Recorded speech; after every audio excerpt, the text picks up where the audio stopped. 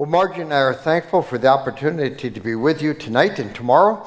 And it's exciting for me because Margie's with me this time. She doesn't always travel with me, but I'm glad that she's here. And we're here to serve you. So we're delighted to converse and talk in between sessions. Don't feel like you have to give us a break. We're happy to talk and interact with either the things I'm teaching or things we've written, whatever. So we're happy to interact with those things. I also always want to introduce my family because I don't want you to be asking yourself, does this man have a family? Does he have any children? We have 3 adult children, 9 grandchildren, so we've been very blessed to have a unique situation of having all of our grandchildren and children living nearby. So they're all within 5 miles. So we spend a lot of time with our kids and our grandkids and really have a sense of knowing them as people. So we're very thankful for that. Here's what we're going to be doing. We're going to talk about the importance of the heart in this first session. The next session we'll talk about the family. What is a family? And I'll give you a way of looking at family that I think is really transforming if you get a hold of it. And then in the afternoon we'll talk about husbands and wives and the callings that God has given us as husbands and the callings God has given us as wives, the ways that there are unique callings that God has given us. And I've sought to reduce those callings to a single word. So we'll talk about husbands loving their wives, wives respecting their husbands. In the morning tomorrow, we'll talk about children obeying their parents. And then we'll have a Q&A time tomorrow as well. So Margie and I are happy to interact with you and thankful for the opportunity to be with you. Of course, we want to start with the heart. And those of you who are familiar with shepherding a child's heart know that's a passion for us and something we've been very focused on. We want to think about the heart and the importance of the heart because the heart is the wellspring of life. We live out of our hearts. All the hopes, the dreams, the aspiration of the person reside within the heart, and from the heart they set the course of life. And we have to provide some correction to our thinking if we're going to think about the heart biblically, because we tend to think of the heart in our culture. We use the term heart to describe emotions. So we think of the heart as the emotional part of us, the tender part, the sensitive part. We think of the mind as the cool, calculating, reasoning part. The Bible does not use the word heart in that way. What the scriptures recognize is that we are corporeal beings. We have bodies.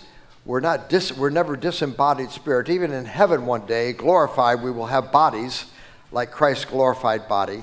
But you know that you are more than your body. That there's a person in there. There's a choosing, thinking, interacting person. And the Bible recognizes there's this. We're material beings, but there's also an immaterial part of us that is immortal. And so the scriptures talk about that in different ways. It uses the word spirit, soul, inner man, innermost being. All those words describe that non-material part of us. And I think of the heart as a basket that carries all those things in it. And so that many of the things that the heart is really the center core of your being.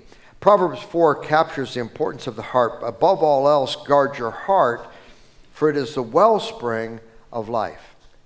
Boy, that says it. We live out of our hearts. If you trace the stream of life back to its source, the fountainhead is the heart. We live from our hearts. And if we think about the things that the heart superintends, and these are suggestive categories because we could talk so extensively about this. There are almost 800 passages in the Bible that talk about the heart and the significance of the heart and the importance of the heart. But just to demonstrate that the heart is not just a seat of emotions, if we think about the classical definition of the person, mind, emotions, will, things we think of as cognitive activities in the scripture are activities of the heart. We think with our hearts. God flooded the world because he saw the thoughts of men's hearts were only evil continually. We remember with our hearts. Moses says, remember these words of mine, fix them in your hearts and in your minds. We discern with our hearts. A discerning heart acquires knowledge. We see with our hearts. Pastor prayed that way a moment ago, that the eyes of our heart would be opened, as Paul says in Ephesians chapter 1. We meditate with our hearts. May the words of my mouth and meditation of my heart be acceptable in your sight, O Lord, my rock and my redeemer. did I mention we discern with our hearts? The discerning heart acquires knowledge.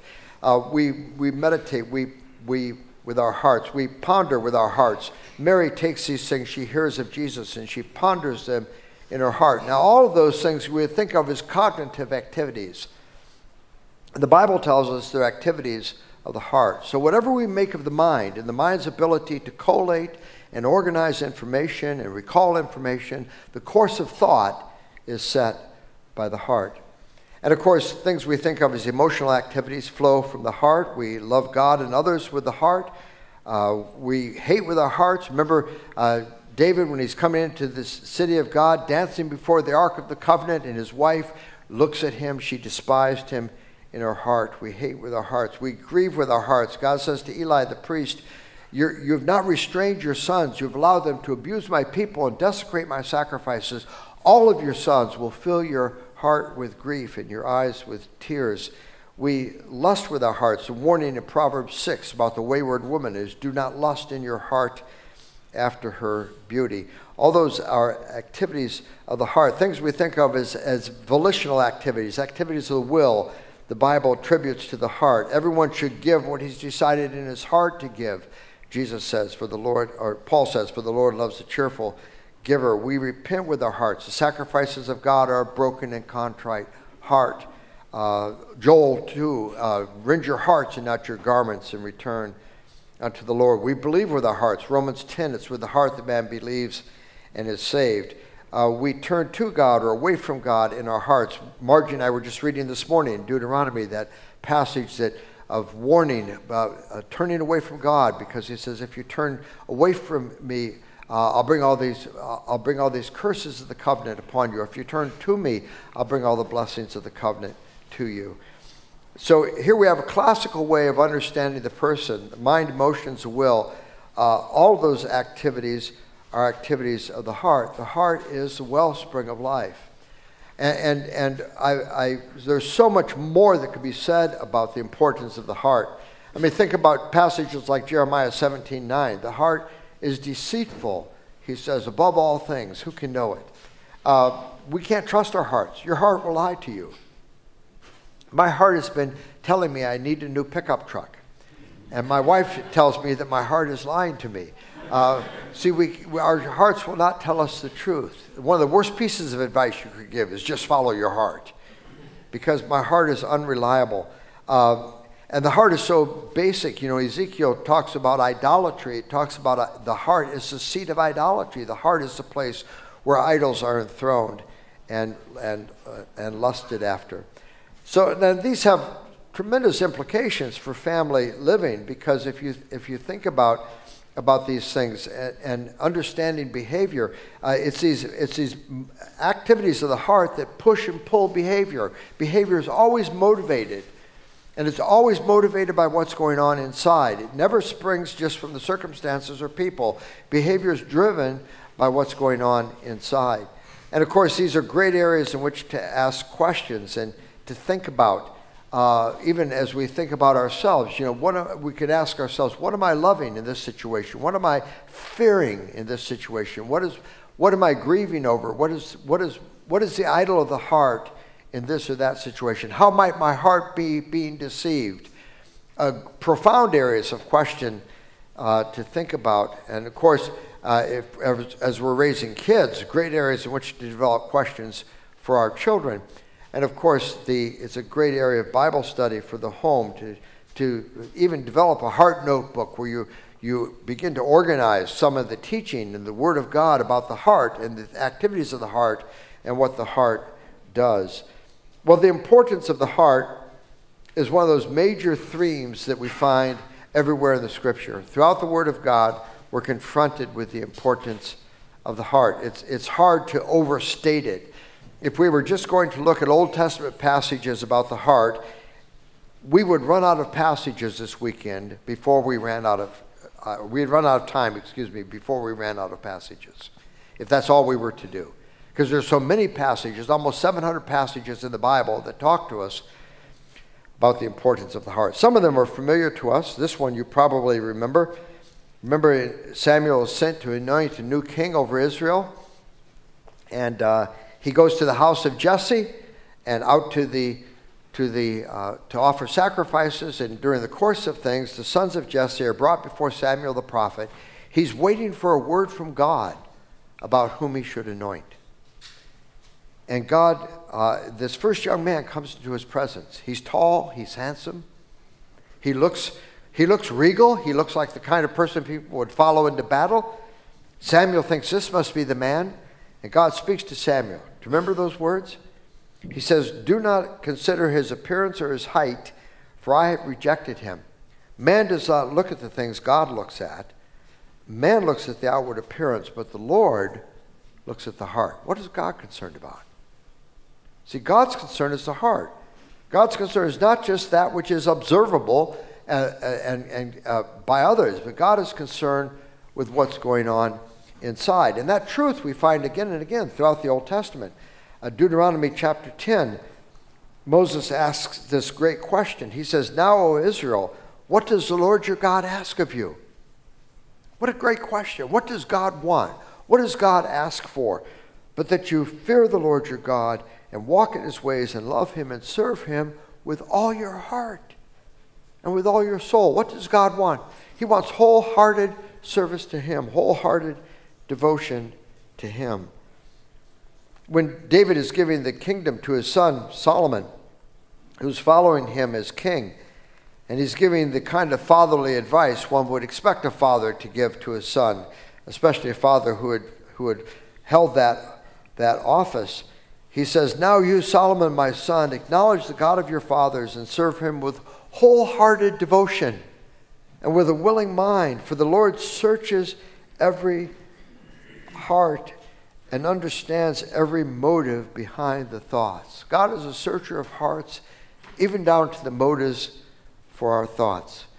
And when the temple was being dedicated, and we have this wonderful prayer of dedication in 1 Kings chapter 8, and toward the end of that prayer, Solomon prays these words.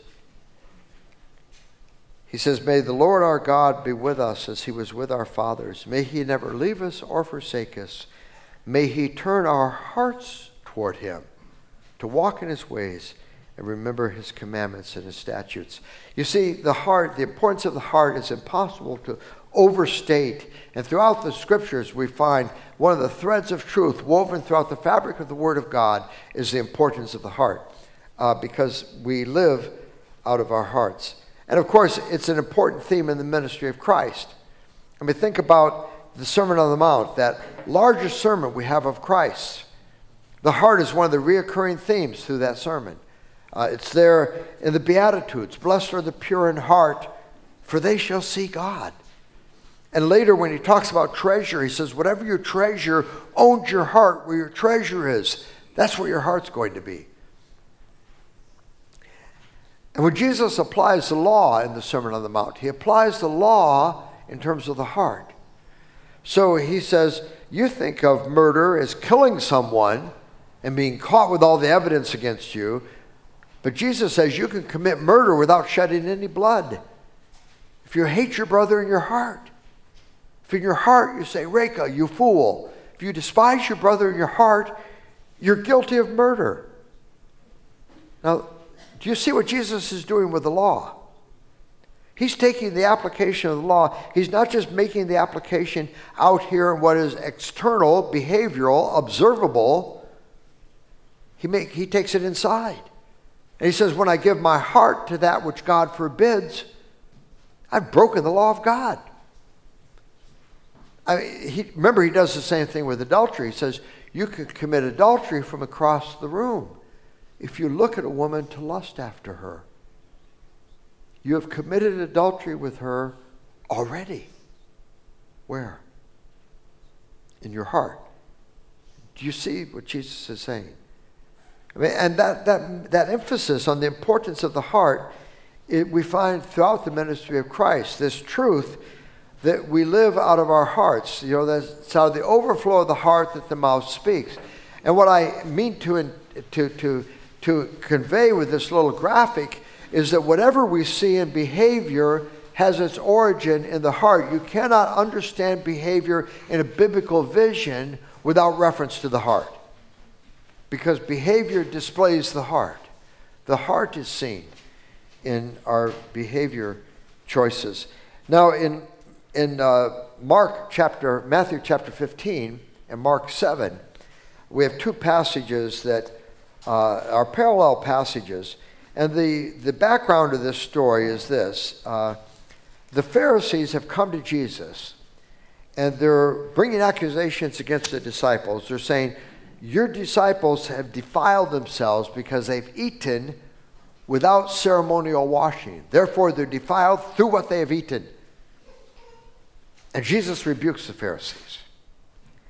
I mean, he quotes the prophet Isaiah. He says, these people, these Pharisees, they honor me with their lips. Their lips are saying God-honoring words, but their hearts are far from me. They worship me in vain. Their teachings are just rules made up by men. And Jesus rebukes them so forcibly. Excuse me. You get a sense of it more in the Matthew passage than in the Mark passage, but he rebukes them so forcibly that the disciples are actually shocked by the forcefulness of his rebuke. After the Pharisees have gone and the dust is settled, the disciples come to Jesus, and Peter, as the spokesman, he says, Lord, connect the dots for us. Help us to understand this teaching.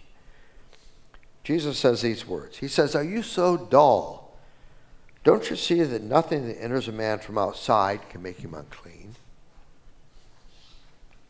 Because it doesn't go into his heart, but into his stomach, then out of his body. In other words, you're not defiled by what you eat. What you eat ultimately passes through you. But he goes on and he says, it's what comes out of a man that makes him unclean. For from within, out of men's hearts come evil thoughts, sexual immorality, theft, murder, adultery, greed, malice, deceit, lewdness, envy, slander, arrogance, folly. All these evils come from inside and make a man unclean. Now, there's a profound statement there, because Jesus identifies behavioral things that we see in our homes. And he says they have their origin in the heart. They're reflecting what's going on in the heart. I mean, if you think about it, do you ever see any envy at your house? One of our kids was gone overnight. He was gone to visit a friend. He came home the next day. He was only home for 5 minutes when he announced, I get to have ice cream today. I said, well, why do you think you should have ice cream today? You guys had ice cream last night when I was gone. Now, I couldn't believe it. This kid came home. He checks a box of ice cream to see if any ice cream was missing. And he asserted his right to ice cream. Now, they never come home and say, you guys had ice cream last night. Good for you. I'm so happy for you. Was it good? Did you enjoy it? I hope you ate it all. Good for you. No, they say, I get ice cream today. You had ice cream last night. We see that kind of envy in children, don't we? Of course, we don't only see it in children, do we? We see it in adults sometimes. Yeah, it's easy for you. You get to go to work all day. I've got to stay at home all day with these kids, you know. Envy statements are very familiar statements in our families. Or we see greediness in our children. And we see greediness in ourselves, don't we? When I was pastoring, my grandsons used to always come to see me after I was done preaching, and they wanted to go to my office with me. Now, they didn't want to go to my office with me to pray about my wonderful sermon. The reason they wanted to go to my office is I had this large jar of M&Ms in my office, and they wanted some M&Ms. And you know what children are like. I mean, there was never a time when one of those little boys came in and took one M&M. You know what they did. They buried their hand in the jar. They took as many as their grubby little hands would hold. They'd put them in their pockets and try to make another pass at it before I put the lid on. And we see this stuff in children, and we see it in ourselves too, don't we? Ways that we overindulge ourselves and are always watching out for ourselves.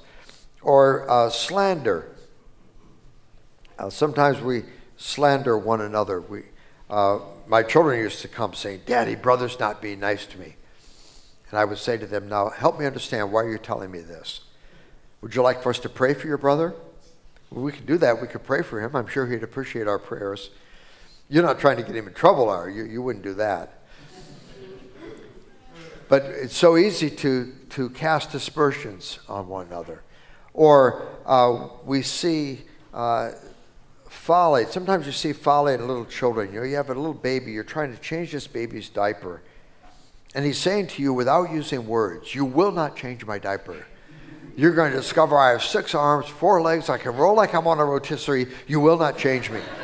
That kind of folly is bound up in the heart. And it's not just in the hearts of children. It's in the hearts of adults too, where we do foolish things that are done in fits of pique and anger that afterwards we look at and we think, what a silly thing for me to do.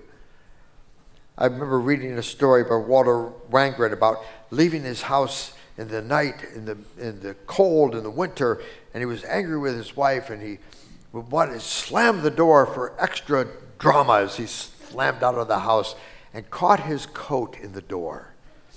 Now the door's locked. He doesn't have a key, and his coat's in. It's cold out, and all the drama has been lost on his wife. She didn't even hear it, and of course, he was too proud at that moment to knock on the door because she would have been laughing at him. He would have been laughing at her.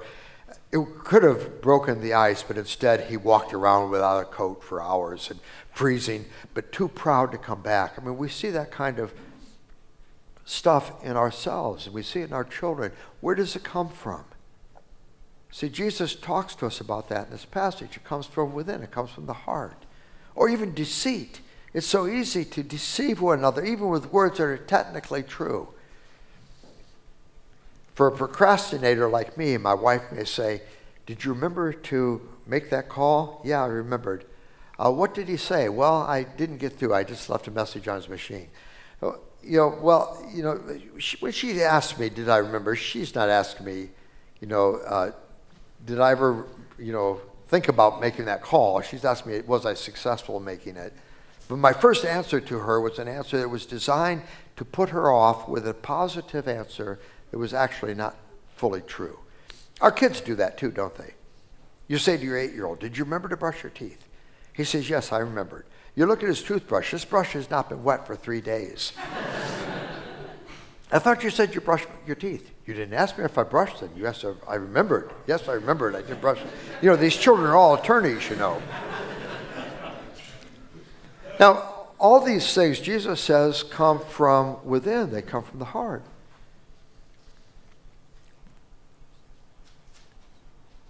No wonder Proverbs 4:23 says, above all else, guard your heart, for it is a wellspring of life. Now, I want to think about this passage in Luke chapter 6 with you, because in Luke 6 we have this wonderful analogy of a tree that Jesus gives. It's one of those very elegant illustrations of Christ, so simple, so profound. No good tree bears bad fruit, nor does a bad tree bear good fruit. Each tree is recognized by its fruit. People don't pick figs from thorn bushes or grapes from briars. The good man brings good things out of good, stored up in his heart. And the evil man brings evil things out of evil, stored up in his heart. For out of the overflow of his heart, his mouth speaks. Now, you understand these words, don't you? I mean, the test of the tree is the quality of the fruit. If it's good fruit, it's a good tree. Bad fruit is a bad tree. You can tell what kind of a tree it is by the fruit. I want you to imagine this illustration with me. Imagine with me I have an apple tree at our home in Pennsylvania. Blossoms beautifully in the spring, but when these apples grow to maturity, they can't be eaten. They're rotten apples. And so every year Margie comes to me. She says, Ted, can't you fix this tree? And I try various things. I loosen the soil around the tree. I fertilize it. I spray it. I prune the branches. But we still have these rotten apples. So one day I'm home on a Saturday. I say, honey, today I'm going to fix the apple tree. So I go out there with a ladder, take all the rotten apples off the tree, put them in the compost pile.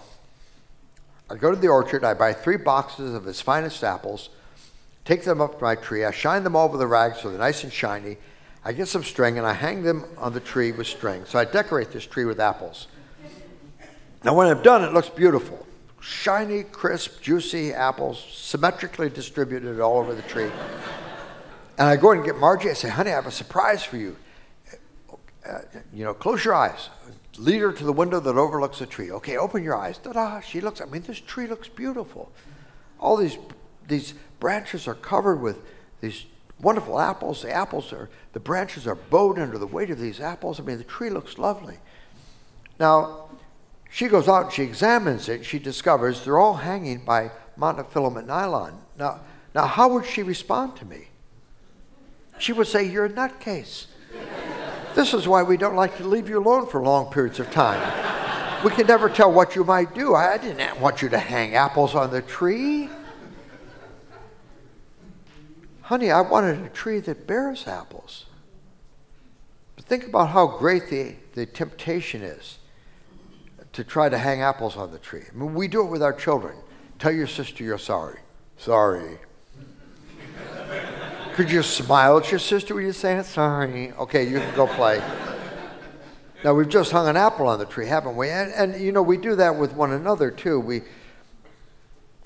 manipulate each other. I mean, there's so many ways we can hang apples on the tree. With little kids, we bribe them. We bribe them with stickers. Little children, preschoolers, you can bribe them with stickers.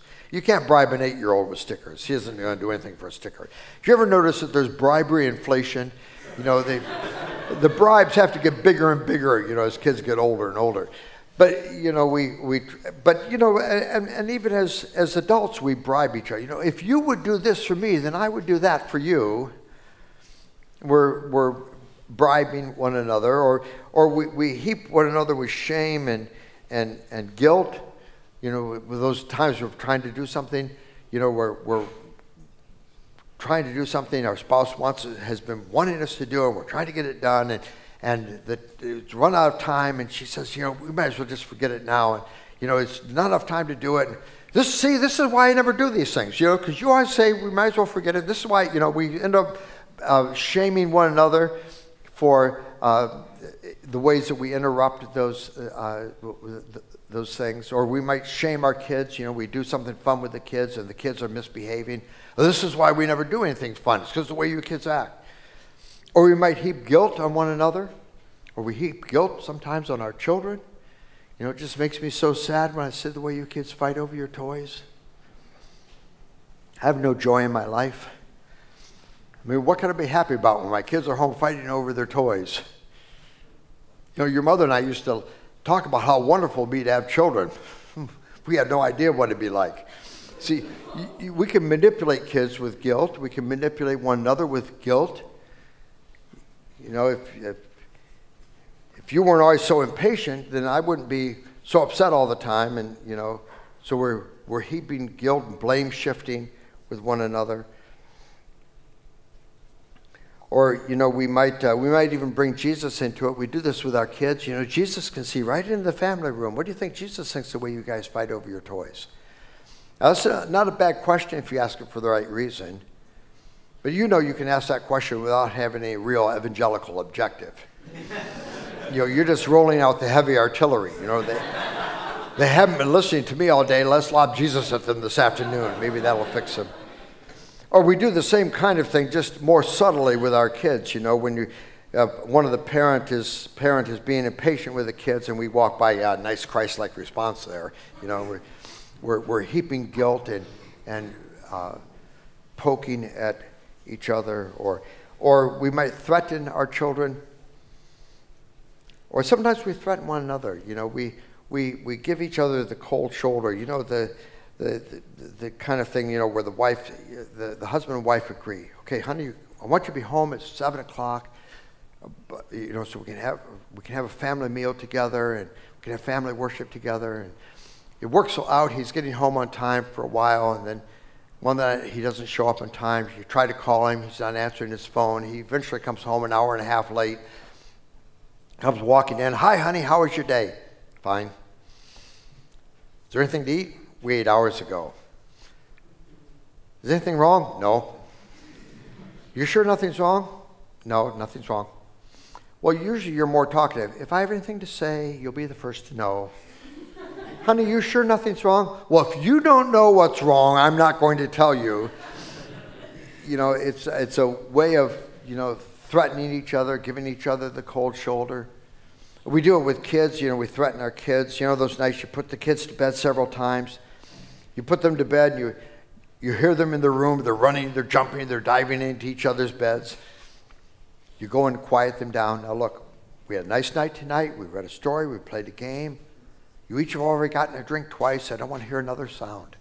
So you go back to try to enjoy a little conversation with one another and talk over your day, and you hear the kids again. Back to their room. What are you doing in your brother's bed? I told you not to get up. I didn't get up. How'd you get in your brother's bed? I went over the dresser, over the windowsill. My feet never touched the floor. So you quiet them down another time. You go back to try to enjoy your conversation, and you hear the kids again. And you find yourself hollering threats in their direction. You don't even want to know what will happen if I come to that room one more time. But it'll be messy, and it might be on the news. Now, and all those are ways of manipulating the behavior. They're ways of trying to hang apples on the tree. And if you think about that tree, and those apples will hang on the tree with string, what's going to happen to those apples over time? They're going to rot, aren't they? Why are they going to rot? They're not sustained by the life of the tree. See, real change doesn't happen just by fixing external behavior. Real change is systemic. It happens from the inside out. And the most intractable sins that we struggle with in our Christian walk are tied to idols of the heart. They're tied to things that are going on inside that are pushing and pulling our behavior. And our tendency is to try to address the behavior without dealing with those idols of the heart. It's really, we could extend this diagram in this way, that if you think about it, it's out of the overflow of the heart the mouth speaks. The ungodly behavior begins with heart attitudes that are seen in the behavior. And godly behavior would begin with heart attitudes that are seen in the behavior. Now, a common problem in families, 2 children, 1 toy, the kids fighting over the toy. We used to have this problem with our kids. We used to say, okay, who had it first? Now, if you think about it, where in the Bible does it say the person that had it first is absolved of any responsibility to share? It's not really a biblical idea, but we would say who had it first. But if you think about it, if I've got 2 kids fighting over the toy, what is the heart attitude behind the fight over the toy? At the very least, we would have to say there's love of self going on there, right? That's why they're fighting over the toy, is because of love of self. One kid who has the toy is saying in effect to his sibling, I know you've been waiting to play with this, you would like to play with it, but I had it first. And in fact, I was almost done with it, but now that I know you want it, you have renewed my interest in this toy. And the other child is in effect saying, I know there are 100 other toys I could play with, but the only toy in the entire house I'm interested in is the one that you have, and I will do whatever I need to do to get it from you. So, and our temptation is to isolate behavior and try to produce behavioral change. And we even do this in our own Christian walk. We look at things that we do and say, and we think, I've got to stop being so angry. I've got to stop being so cutting with the way I speak. I've got to stop being so sharp with my tongue. But we can't deal with it on that level. It's because we're trying to deal with it just simply on the level of behavior. And that behavior is driven by heart attitudes. And there are so many things we can do to manipulate the behavior of our family. We had a man, and I was teaching this material in the church at home, and a man came to me. He said, I got so sorry. He said, I got so tired of my kids saying, shut up again. I told them, from now on, when you say shut up, you got to put $1 in this jar. He started finding them $1 every time they said shut up. I said, well, what happened? He said, you wouldn't believe it. Within 2 weeks, we had $100. I said, $100? That's a lot of money. Yeah, he said, my wife and I were putting it in too. And so what happened after that? Well, a couple weeks passed. No one was saying shut up anymore. I thought we'd learned our lesson. And so Friday night came along, wanted to do something fun with the kids. Money's always tight. I remember that $100.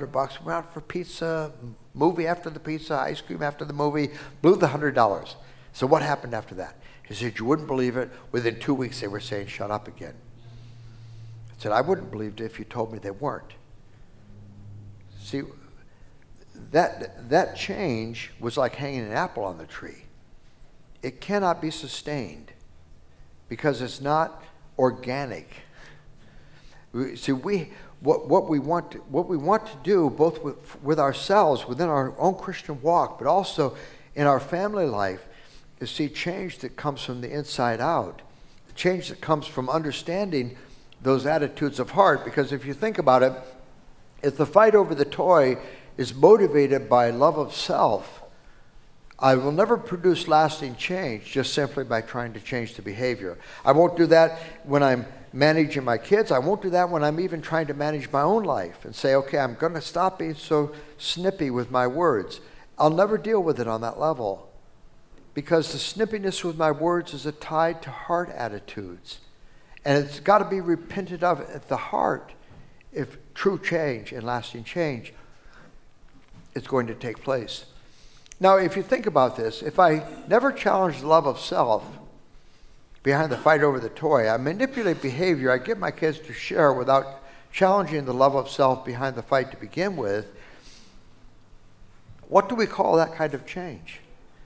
Well, let me ask you this question. Is it commendable to do the right thing even when I have wrong motives? Isn't this what Jesus condemned in the Pharisees? He says, you Pharisees are like tombs that are clean on the outside and dirty on the inside. You're like cups, Jesus says, that are clean on the outside and dirty on the inside. And in between those statements, Jesus says these words, blind Pharisee, first clean the inside of the cup, and then the outside will be clean. He's giving us ordered steps here. The matter of first importance is what's going on inside. Now, we're in this wonderful situation as Christians. We have tremendous resources for understanding human motivation. God's Word gives us all these motivational terms, and these are terms from the Word of God. And I have two contrasting lists, ungodly attitudes of heart and godly attitudes of heart. Ungodly attitudes of heart, for example, like revenge, rather than entrusting myself to God. Do you ever see any revenge behavior at your house? Did you ever hear these words? He hit me first. He deserted. He had it coming. But if you think about it, even between a husband and a wife, giving my spouse the silent treatment because I miffed with them is a way of taking revenge, isn't it? Rather than entrusting myself to God. As Jesus did. 1 Peter 2 says, when he was persecuted, he did not retaliate. Instead, he entrusted himself to the one who judges justly. Or we see ourselves caught up with the fear of man rather than the fear of the Lord. So concerned with what will people think of me if? How often is what will people think of me the motivation for things that you do and say? Or pride rather than humility. I think of an illustration of a little 8-year-old playing checkers with his 6-year-old sister. And the game gets to the point where he realizes he cannot possibly win this game. She's going to beat him. And he says, checkers is boring. I hate this game. Flips the checkerboard over and goes out of the room. What's going on with this kid? I mean, it's pride. Bad enough to lose the game. To lose to your sister who's 2 years younger than you, that's a fate worse than death. Or we see in ourselves and in our children, compulsive love of self rather than love for others. Did you ever have a time when you hid that last piece of pie?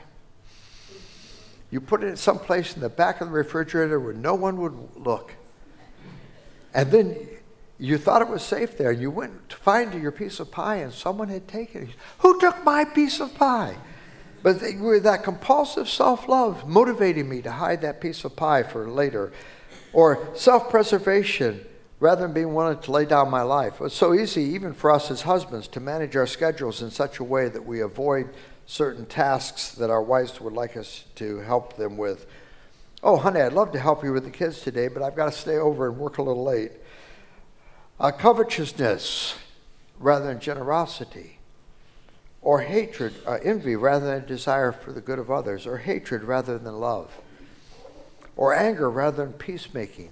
Do you ever have a time you're trying to reconcile a couple of children and one child will not be reconciled? He's sitting there, he's retaining his anger. He will not be reconciled. But that happens with us as adults too, doesn't it? One spouse saying, I'm sorry, honey, we need to pray, we need to forgive one another, we need to move on, I'm so sorry, please forgive me. And the other spouse refusing to forgive, refusing to relent, wanting to have you, keep you in that place for a little longer as the object of my anger and disappointment. All these things are heart-driven.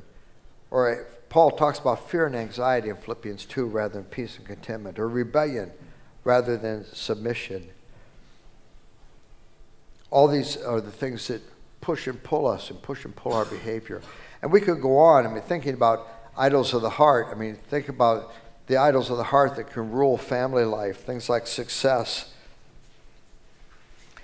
Because, maybe business success is an idol for someone in this room. And you don't have time for your family or for your callings in the church because you've made lifestyle choices that require you to be upwardly mobile, and your job is your life. It's where you find your sense of identity. It's where you find pleasure and satisfaction. You actually are more fulfilled at work than you are at home.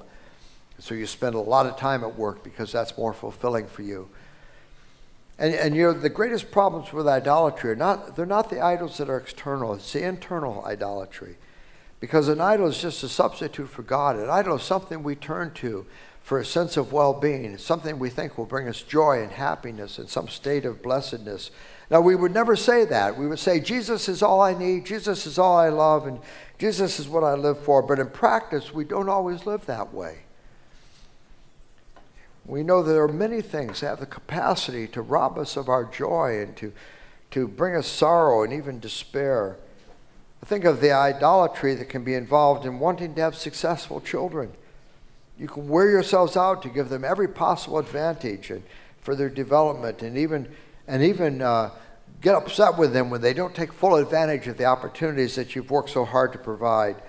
Sometimes parents can even have a sense of identity that is bound up with their children and the success of their children. So their children's success becomes so important to mom and dad because my sense of identity is tied to their success.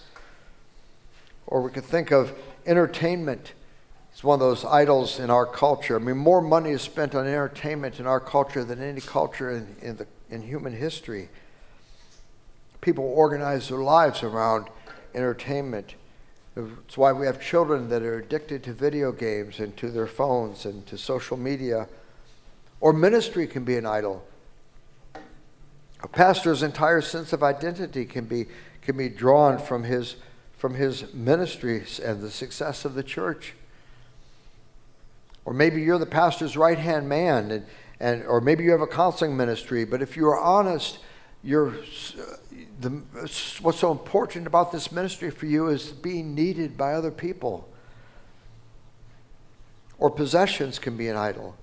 That can be true with our children, it can be true with us as adults.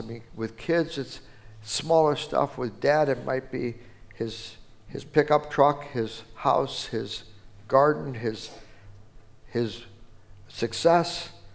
Or mom, it might be, household management skills, having cakes that never go flat and children that always look like they stepped out of a magazine. Or pleasure and sensuality, just the rush of excitement, going new places, doing new things. Always looking for exciting, heart-throbbing, adrenaline-pumping things to do. We see that in children. Sometimes with adults, it's a different kind of pleasure-seeking. The latest gadget, the latest cell phone, and your wife knows as soon as you get a computer upgrade or a new phone, she's going to be a widow for the next 3 days while you load apps on this thing and explore all of its capabilities. Or we could think of the fear of man, or the flip side of that, the desire to be approved by others. This is so seductive because we usually don't know what people think of us, but we're motivated by what we imagine they think of us. I remember once mom that I knew who had homeschooled her kids, and one of her kids ended up in a public high school. And in the public high school, he got in trouble in school. And her concern was not just that he was in trouble, how can I help my son? Her concern was, I am known in this community as an advocate of homeschooling, and my son is making me look bad. That's idolatry. Or family, having a family that's nice and enjoys one another and treats one another with respect. Or we could think of pride and performance. Some children are driven by performance idolatry. Parents even feed that idolatry, making sacrifices that should never be made for their children to develop performance skills that they imagine will bring them prosperity some point in the future. I remember being in a church and seeing this little boy come into the church dressed in a baseball uniform. I thought, what a strange thing to wear to church. But I caught on because at 11:45, this family got up and they slipped out of the church. Now, you know what's going on here. There's a game. It starts at noon. If you're late for the game, the coach won't let you play. Now, this pastor is preaching his heart out. He's proclaiming God's word for God's people on God's holy day. I mean, we do believe in the 10 Commandments, don't we? Or do we believe in the 9 Commandments? It's God's day. He's pouring out his heart. He's preaching his sermon. He's making application of God's word. And just at that moment of application, this family slips out of the church. They have another worship service to go to. And you can't be late for that one. Now, if this little guy ever concludes the life that is truly life is found in knowing God, how's he going to get there? It'll be in spite of, not because of, the example of his parents. It's so easy for us to serve those idols and even make our children's idols work for them. Or activities and accomplishment. I mean, you talk to some families and all they want to talk to you about is all the things their kids are doing and how successful they are at doing these things. But you don't hear conversations about spiritual things in those homes. Or health and fitness. I mean, we're part of a culture that spends more money on health and fitness. I mean, we build shrines to health and fitness. They're called spas and exercise clubs.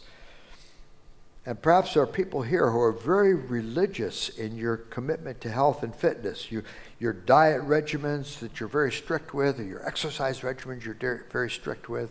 But when it comes to Bible reading and prayer, not so much. You see, all these things can be idols. And maybe someone's asking the question, what's wrong with these things? Is it wrong to have a successful family? Is it wrong to have successful children? Is it wrong for us to be able to enjoy a creation that is rich and bountiful for us to enjoy?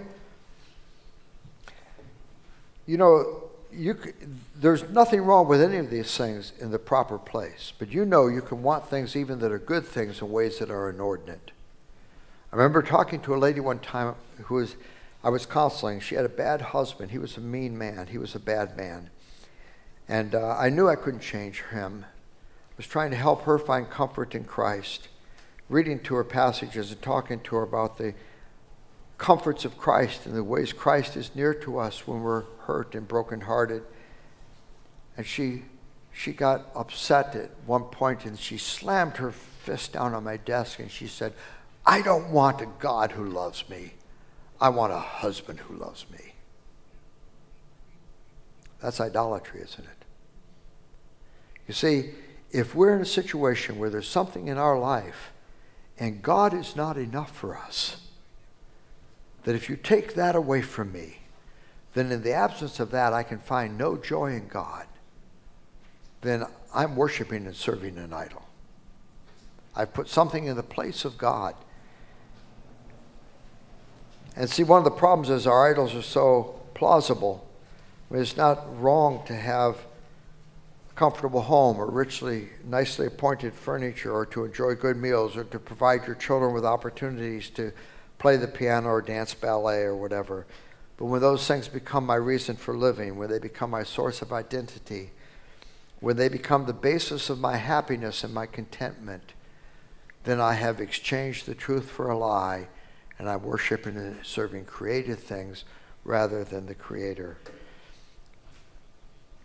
And unfortunately, many times Christian families even end up polishing one another's idols.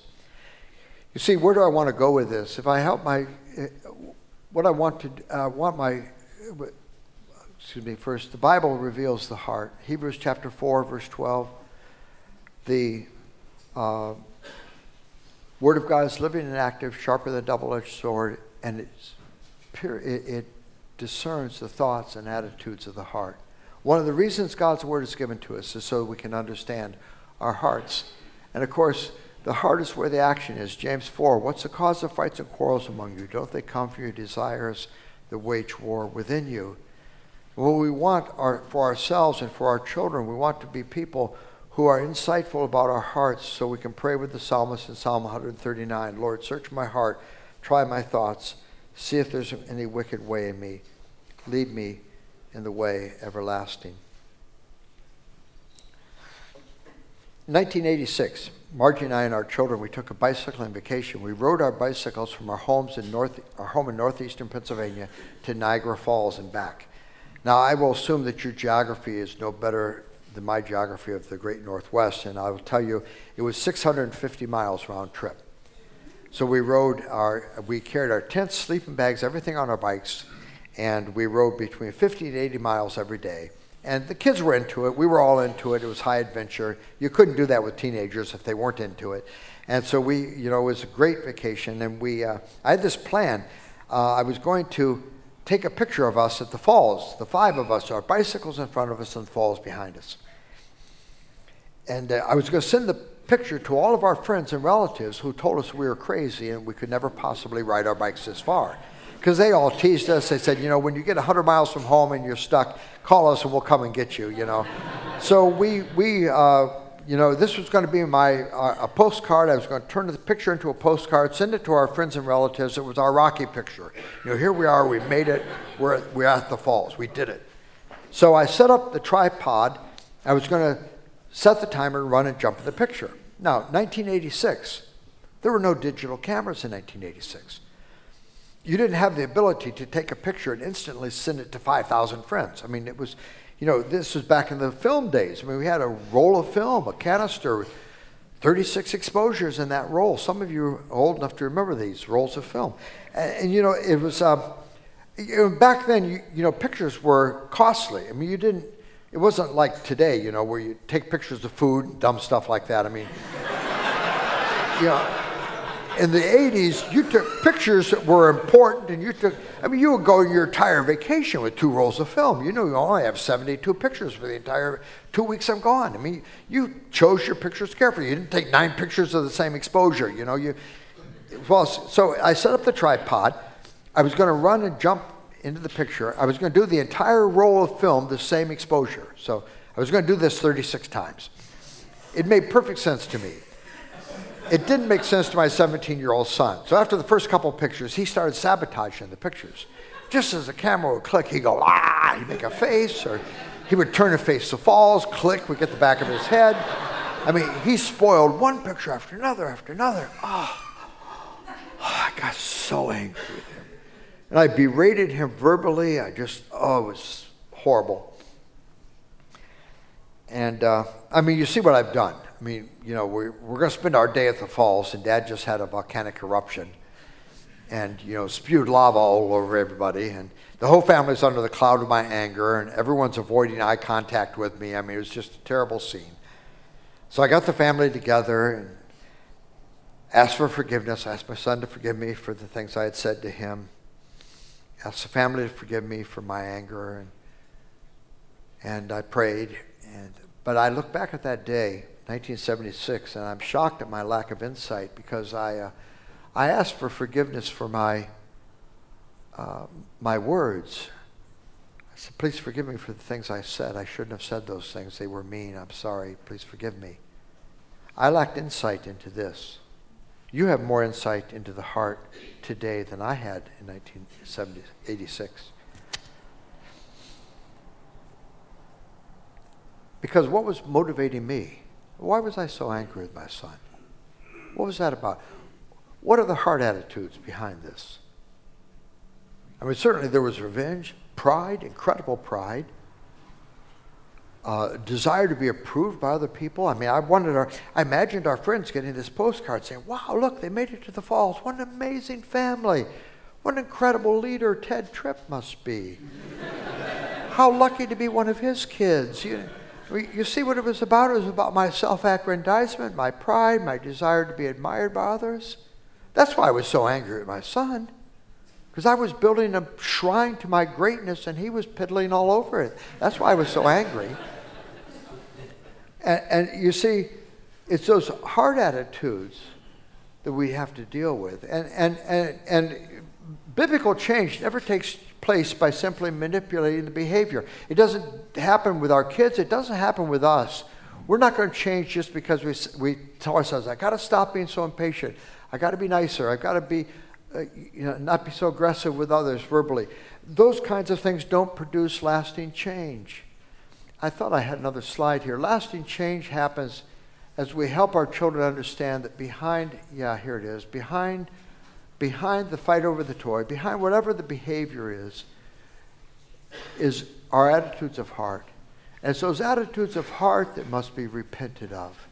And the cross, gospel, repentance, and faith, I've got those in there, those symbols of the gospel, to remind us of all that Christ has done to change us and transform us and renew us and make us people that love God and love others. And it's that kind of lasting change that will produce behavior that honors God. The heart is the heart of the problem in family life. All the conflicts, all the difficulties, all the tensions, all the things that we struggle with in our homes have their origin in the heart, because the heart is the wellspring of life. Now, if I had time, and I haven't managed my time well, so I've run out of time, but I think there's some things, some good questions. Do you have those in your booklets? Okay. If you want to snap that, you can, but these are good thought questions to think about in order to really make application of these things to yourself. Let me just pray with you. Father, we thank you that your word gives us direction, and we pray that you would enlighten our hearts and our minds so that we would not just deal with the external behavioral things that trouble us, but that we would deal with our hearts. We pray this for Christ's glory. Amen.